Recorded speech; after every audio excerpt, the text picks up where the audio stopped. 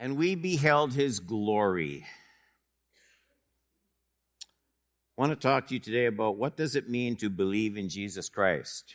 What does it mean to believe in Jesus Christ? The text we're going to look at is John chapter 3, and we're going to look at 10 verses. John 3, 1 to 10. You know this account, such a famous account from John's Gospel. Now, there was a man of the Pharisees named Nicodemus, a ruler of the Jews. And this man came to Jesus by night and said to him, Rabbi, we know that you are a teacher come from God, for no one can do these signs that you do unless God is with him. Jesus answered him, Truly, truly, I say to you, whenever those words come, they only come from the mouth of Jesus, and it means he's about to say something really important. So that before he just says it, he wants the attention of the person to whom he's speaking. Truly, truly, get this. Truly, truly, I say to you. Unless one is born again, he cannot see the kingdom of God. 4. Nicodemus said to him, How can a man be born when he is old? Can he enter a second time into his mother's womb and be born? I think Nicodemus knows that doesn't work. But he's trying to get at something with Jesus. 5. Jesus answered, Truly, truly, I say to you. Now Jesus is going to talk about this born again thing in different words. Truly, truly, I say to you, unless one is born of water and the Spirit. So born again and then born of water and the Spirit, he cannot enter the kingdom of God. That which is born of the flesh is flesh. That's just all you have. That which is born of the Spirit is spirit. Do not marvel that I say to you, you must be born again. The wind blows where it wishes, and you hear the sound, but you don't know where it comes from or where it goes. And then these strange words, so it is with everyone who is born of the Spirit. 9. Nicodemus said to him, How can these things be? The whole conversation. How can these things be? What are we getting at? What are we talking about? I don't get it. 10, a kind of a blunt answer from Jesus. Are you a teacher in Israel, and yet you do not understand these things? And I don't know, the implication, it does not feel to you like Jesus is saying, you should know this. It's quite a passage. One of the advantages of working through a whole book of the Bible is you're kind of forced to deal with connections between passages. You can't look at texts as though they're just floating, suspended, unconnected from one another. You kind of have to look at the whole story, not just a part. If you just study isolated texts, it's like watching one inning of the World Series. You're not getting the whole picture. In our text today, a man comes to Jesus with questions. Good questions, to be sure. But I think to understand this account of Nicodemus in John 3, you need to back up the bus and you need to look at the last maybe 3 verses of chapter 2. That's John 2, 23 to 25. We looked at this last Sunday. Now, when he was in Jerusalem at the Passover feast, there's the word. That's what we're studying. What does it mean to believe in Jesus? Many believed in his name when they saw the signs he was doing. But Jesus, on his part, did not, there's the not word, did not entrust himself to them, because he knew all people. He needed no one to bear witness about man, for he knew what was in man. Okay. Now, in the account of Nicodemus, the Apostle John zeroes in on one of those people who were impressed with Jesus because of the signs that he did, 2:24. Jesus makes that very clear in 3:2. John makes it clear rather, this man came to Jesus by night and said to him, we know that you are a teacher from God. Look, no one can do these signs that you do unless God is with him. Okay? So here's a guy coming. There's that crowd. They're all impressed with the signs of Jesus. Jesus isn't impressed with them, though. The text says so. Now, one of those people comes to Jesus because he saw the signs.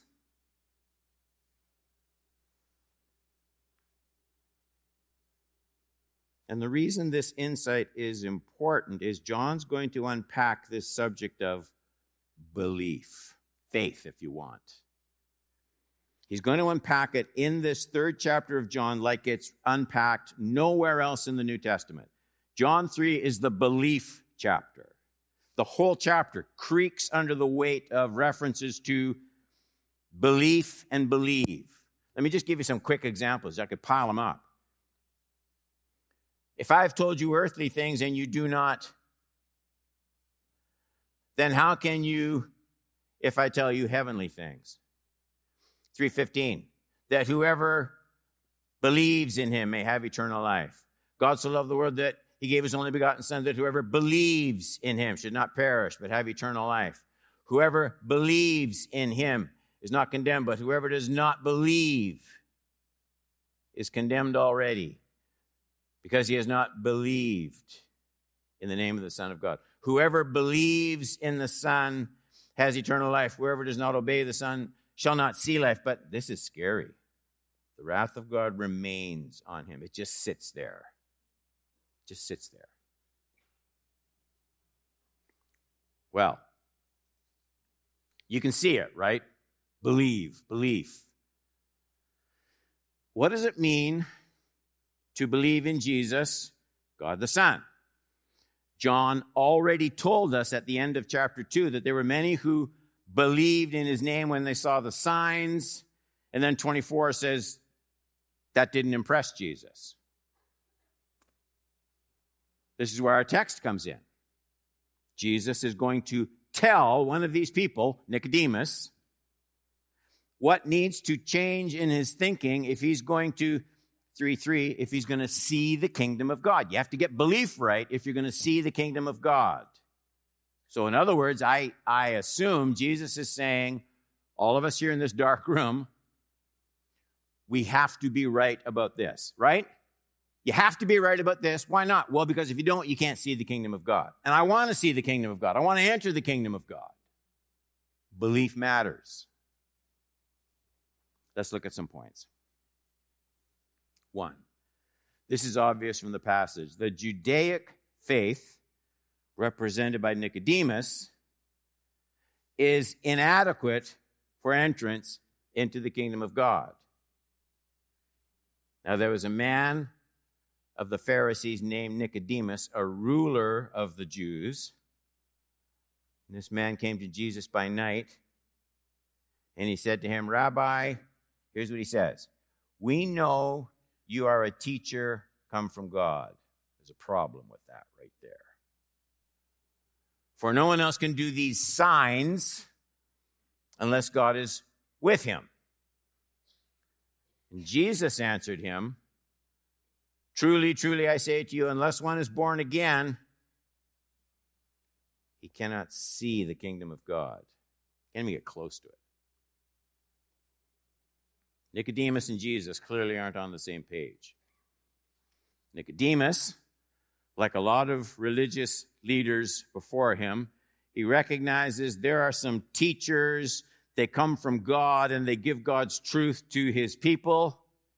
Nicodemus is a member of the Sanhedrin. That's what that ruler of the Jews means in 3:1. He's a member of the Sanhedrin, the highest study, legislative body.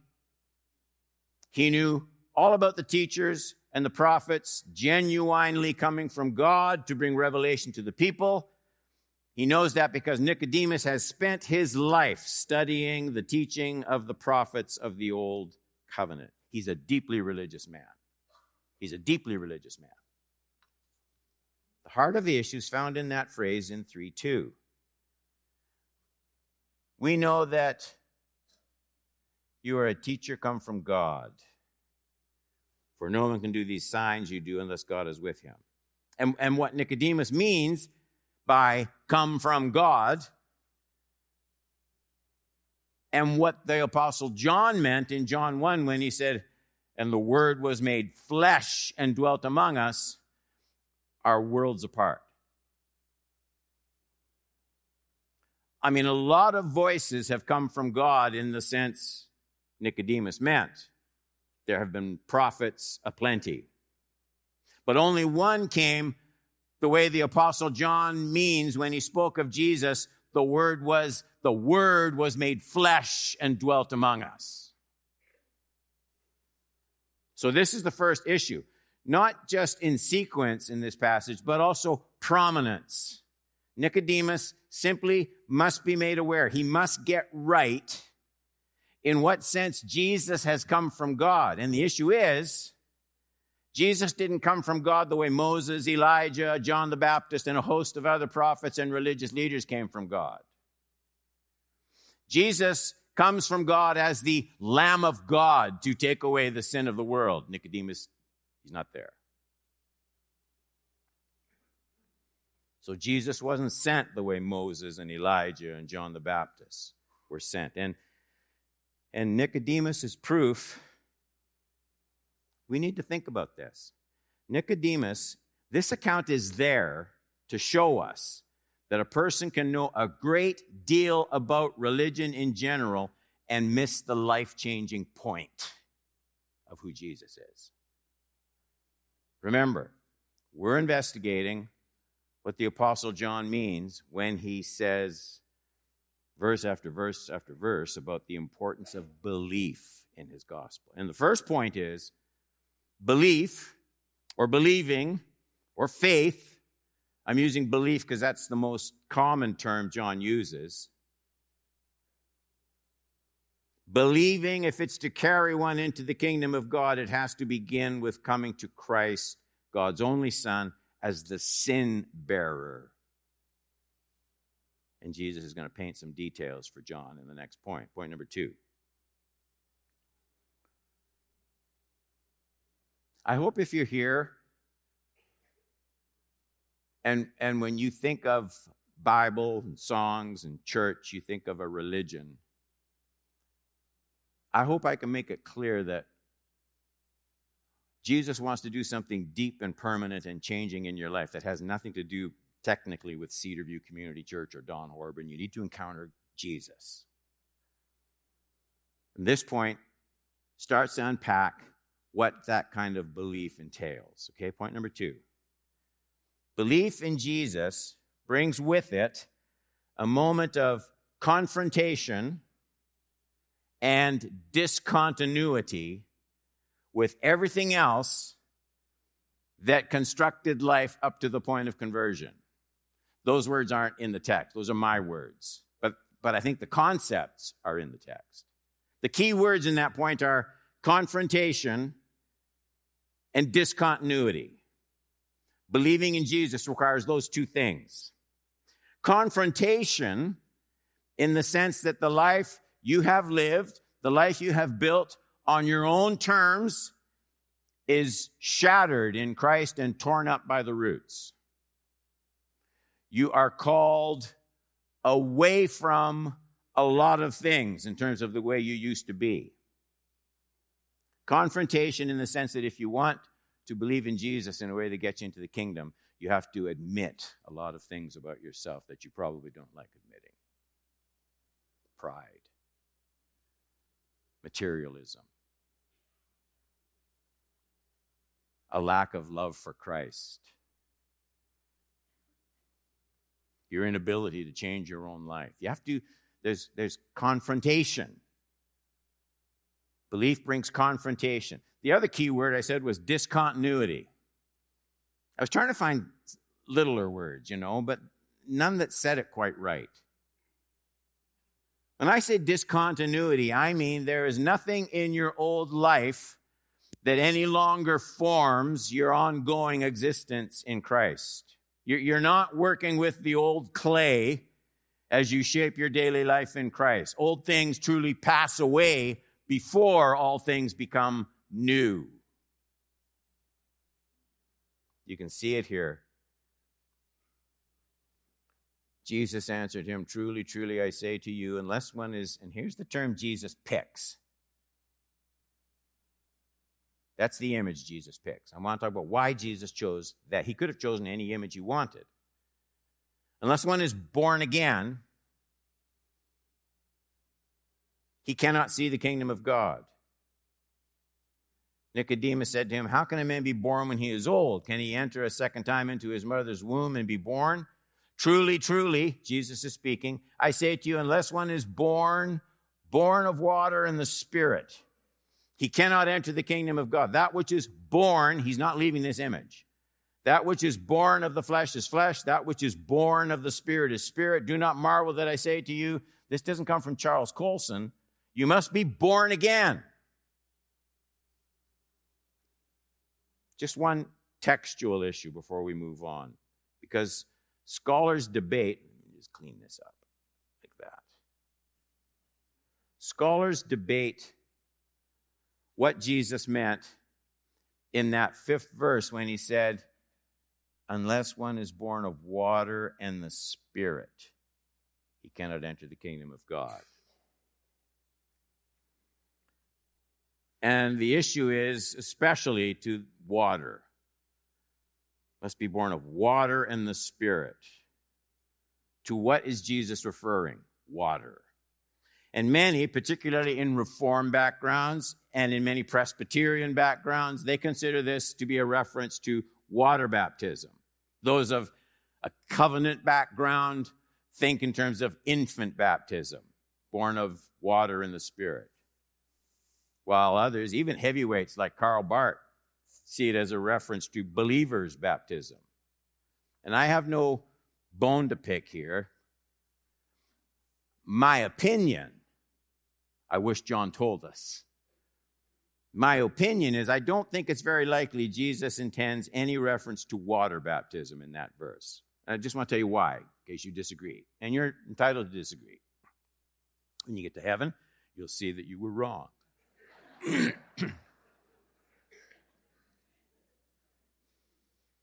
I find it highly unlikely that Jesus would refer to a sacrament, baptism, that wasn't even established in the New Testament church in any way at this point. No one at the time Jesus spoke these words would have had the concept of baptism as initiation into the Christian church. I do think there's a biblical reference that gives a better answer.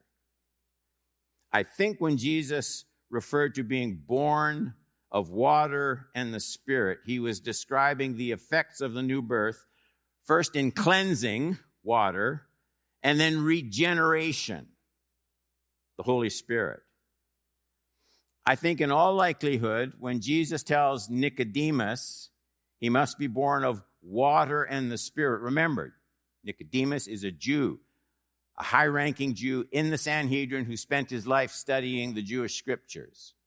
And I think what Jesus is doing is he's pointing Nicodemus back to his own scriptures, water and the Spirit. And here's where I think that happens. Did I do something bad? Here. This is prophetically speaking. But what's going to happen with the coming of the new covenant? Okay, and Jesus is talking to Nicodemus, a Jew. Here's what I think he means by water and the Spirit. I will sprinkle clean water on you, and you shall be clean from all your uncleanness, from all your idols. I will cleanse you.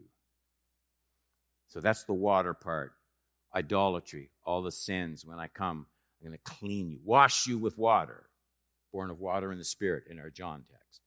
What about Spirit? And I will give you a new heart and a new spirit I will put with you. These are prophetic texts. I will remove the heart of stone from your flesh and give you a heart of flesh.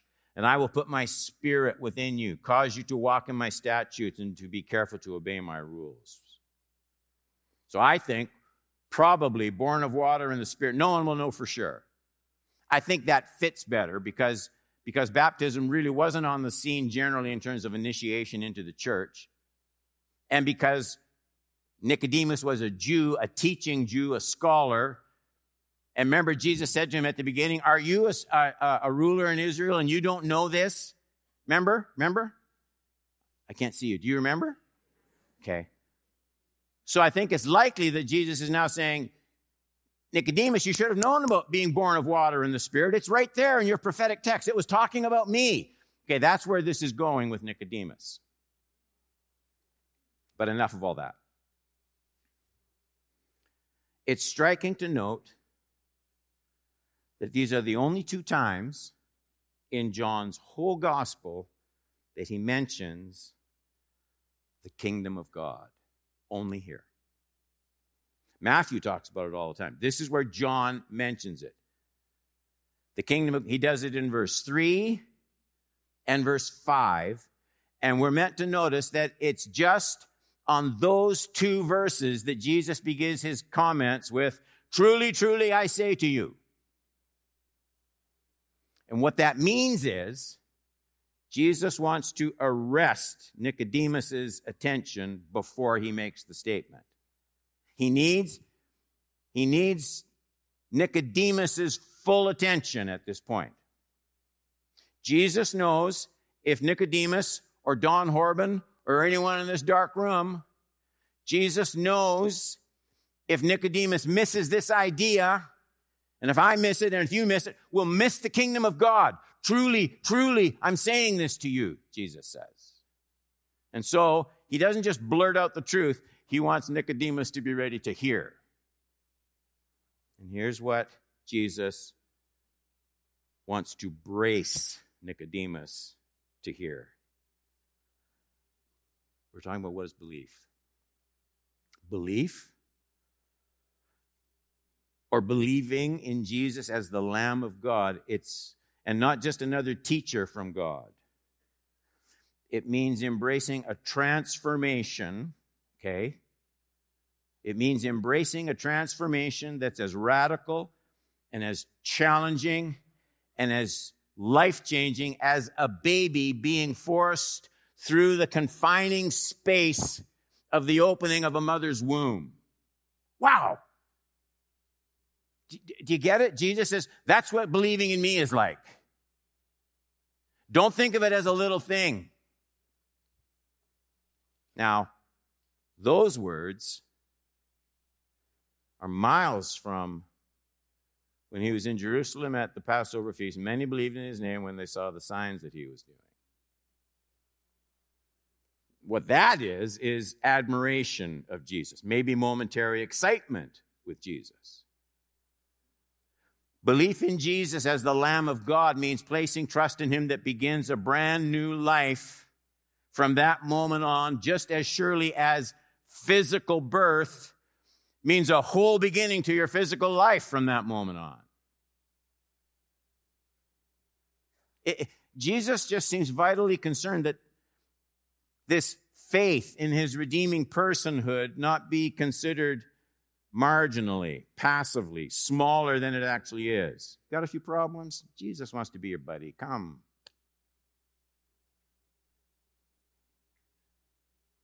Conversion is new birth in the sense that there is no longer anything from your past life on which you are building your present life in Christ Jesus.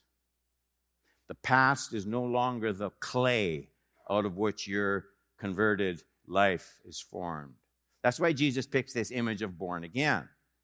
In the same sense that before your conception in your mother's womb, there was nothing with which your life was being built, so belief in Christ results in another birth, a new birth. And there are no works or merits from the old life that can be used to build your new life in Christ. It's a new start. It's like born again. It's reset to zero. I have found the book, The Secret Thoughts of an Unlikely Convert by Rosaria Butterfield. I think that's just one of the great books that every person on earth should read. And I have found her thoughts on this subject to be just incredibly soul-searching. Listen to a bit of her story. It's a longer quote, so just settle back, but don't drift off to sleep. Here's what she says. When I became a Christian, I had to change everything. My life, my friends, my writing, my teaching, my advising, my clothes, my speech, my thoughts. I was tenured to a field that I could no longer work in. I was the faculty advisor to the all gay and lesbian and feminist groups on campus. I was writing a book that I no longer believed in. Conversion put me in a complicated and comprehensive chaos. I love that. I wondered, if my life was the only evidence that Christ was alive, would anybody be convinced? She writes, conversion is a heart affair. Before we can come to Christ or believe in Christ, we must empty ourselves of the false pride, the blame shifting, the excuse making, the self-deception that preoccupies our days and our relationships. After conversion, every day and every part of the routine of my life was a faith test. Each day brought a deluge of moral choices couched in the daily routine of a radical professor. I changed my exercise routine from intense running to active walking. I cleansed my house and office the way God was cleaning my soul. I pitched things that weren't honoring to God. I got rid of whole libraries of books, movies, pictures. I unsubscribed to magazines and professional journals. I suddenly had the time in my life to reflect. I took up gardening. I enjoyed baking bread from scratch for my friends and neighbors. I relaxed. I grew in the strength of the Lord. I forgave my enemies. I began to enjoy the daily solitude of prayer. I read and reread the Bible over and over again, searching for examples for my life. Jesus was my teacher. The Apostle Paul was my brother. I started to develop real friendship from within my church family because nobody goes into battle alone. Go to church. Sanctification, growing in Christ. It's always both personal and communal. Oh, isn't that great? I love the real deal when you see it. And the whole point, the one point you simply must not miss, the one point that made Jesus scream, truly, truly, I say to you, twice, about entering the kingdom of God is this. That, what I read you, that's what believing in Jesus is. It's a new birth. It resets everything about your life. It begins it over. Like physical birth started your life in the first place. It's that big a change. It's what the Apostle Paul meant when he said, if anyone is in Christ, he is a new creation. I know there are struggles. I know there are battles, but this heart has to be there. Stop yelling, Don. 3, why Jesus' saving work was offensive then and why it's offensive now. 3, 6 to 10. We're almost done. That which is born of, Jesus is speaking, that which is born of the flesh is flesh. That which is born of the Spirit is spirit. What Jesus is saying is this, that doesn't get you into the kingdom. You don't just arrive here and qualify. Because that which is born of the flesh, all it is flesh. That which is born of the Spirit is spirit. Do not marvel that I say to you, you must be born again. And then these words, the wind blows where it wishes, and you hear its sound, but you do not know where it comes from or where it goes. So it is with everyone who is born of the Spirit. Nicodemus said to him, how can these things be? Jesus answered, are you a teacher in Israel? And yet you do not understand these things. Now, Jesus makes it clear that these words are personal words. I mean, they include all of us, but he's speaking specifically to Nicodemus. 3:7. Do not marvel that I say to you, Nicodemus, you must be born again. And the problem, here's the problem. Nicodemus has been trained from birth to think that he is already one of God's chosen people, Israel. So do you see what Jesus is getting at here? That's why he says, listen to me, truly, truly. It's a huge issue. Are the Jews then and now already God's chosen people? Well, yes and no. The answer is yes, if by that you mean they were the chosen ones through whom we receive the revelation of most of the scriptures and the law. The answer is yes, if by that you mean it's through the ethnic people group, Jewish people group, through whom God would bring the Messiah, the Savior, into the world. Yes, Paul says so. But then, suddenly stuff gets uncomfortable. It gets shocking. Because Jesus, 3:1, he talks to this leading Jewish scholar, this devout Jewish member of the Sanhedrin, a ruler in Israel. And he says, the answer is no if you think that your religion's going to get you into the kingdom, because it won't. This very Orthodox Jewish man stands in front of Jesus, this guy who tries to make every right decision he can make, who studies the scriptures, who goes to temple over and over. This man stands in front of Jesus, and Jesus says, Nicodemus, if you're not born again, you're not going to even see the kingdom of God with all this stuff you've got going for you. And nobody likes to hear that.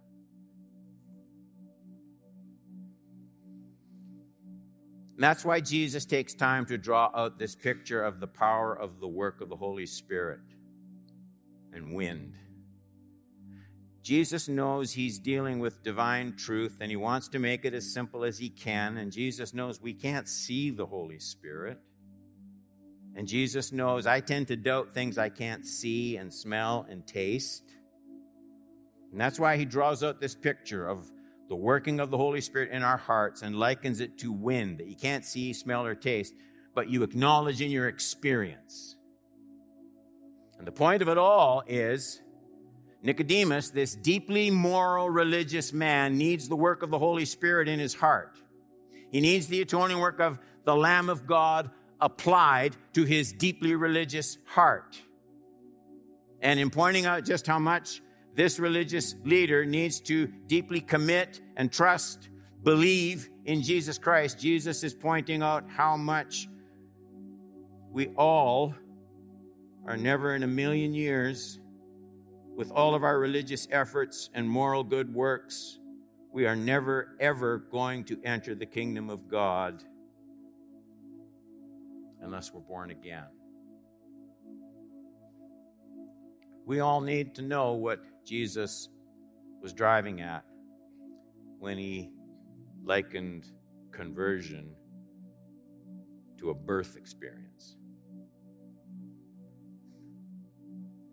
I don't know anything about your life, but I can tell you this. That image means you can't just drift into being born again. Just like physical birth isn't something added to your existence. It is your existence. Your physical birth started everything about your present life. Birth is the permanent game changer and definer. You went from non-life to life in your physical birth. And nothing establishes your identity like your physical birth. It's your birth that becomes you. You have brown hair from your birth, at least naturally, ladies. You have blue eyes. You got them from your birth. You're left-handed from your birth. You're French or Italian or Russian or Canadian. You got that from your birth. That's you. Now we're talking about being born again. Billy Graham did not invent that phrase. Jesus did, and he meant something by it. How does your new birth form who you are, like your physical birth did?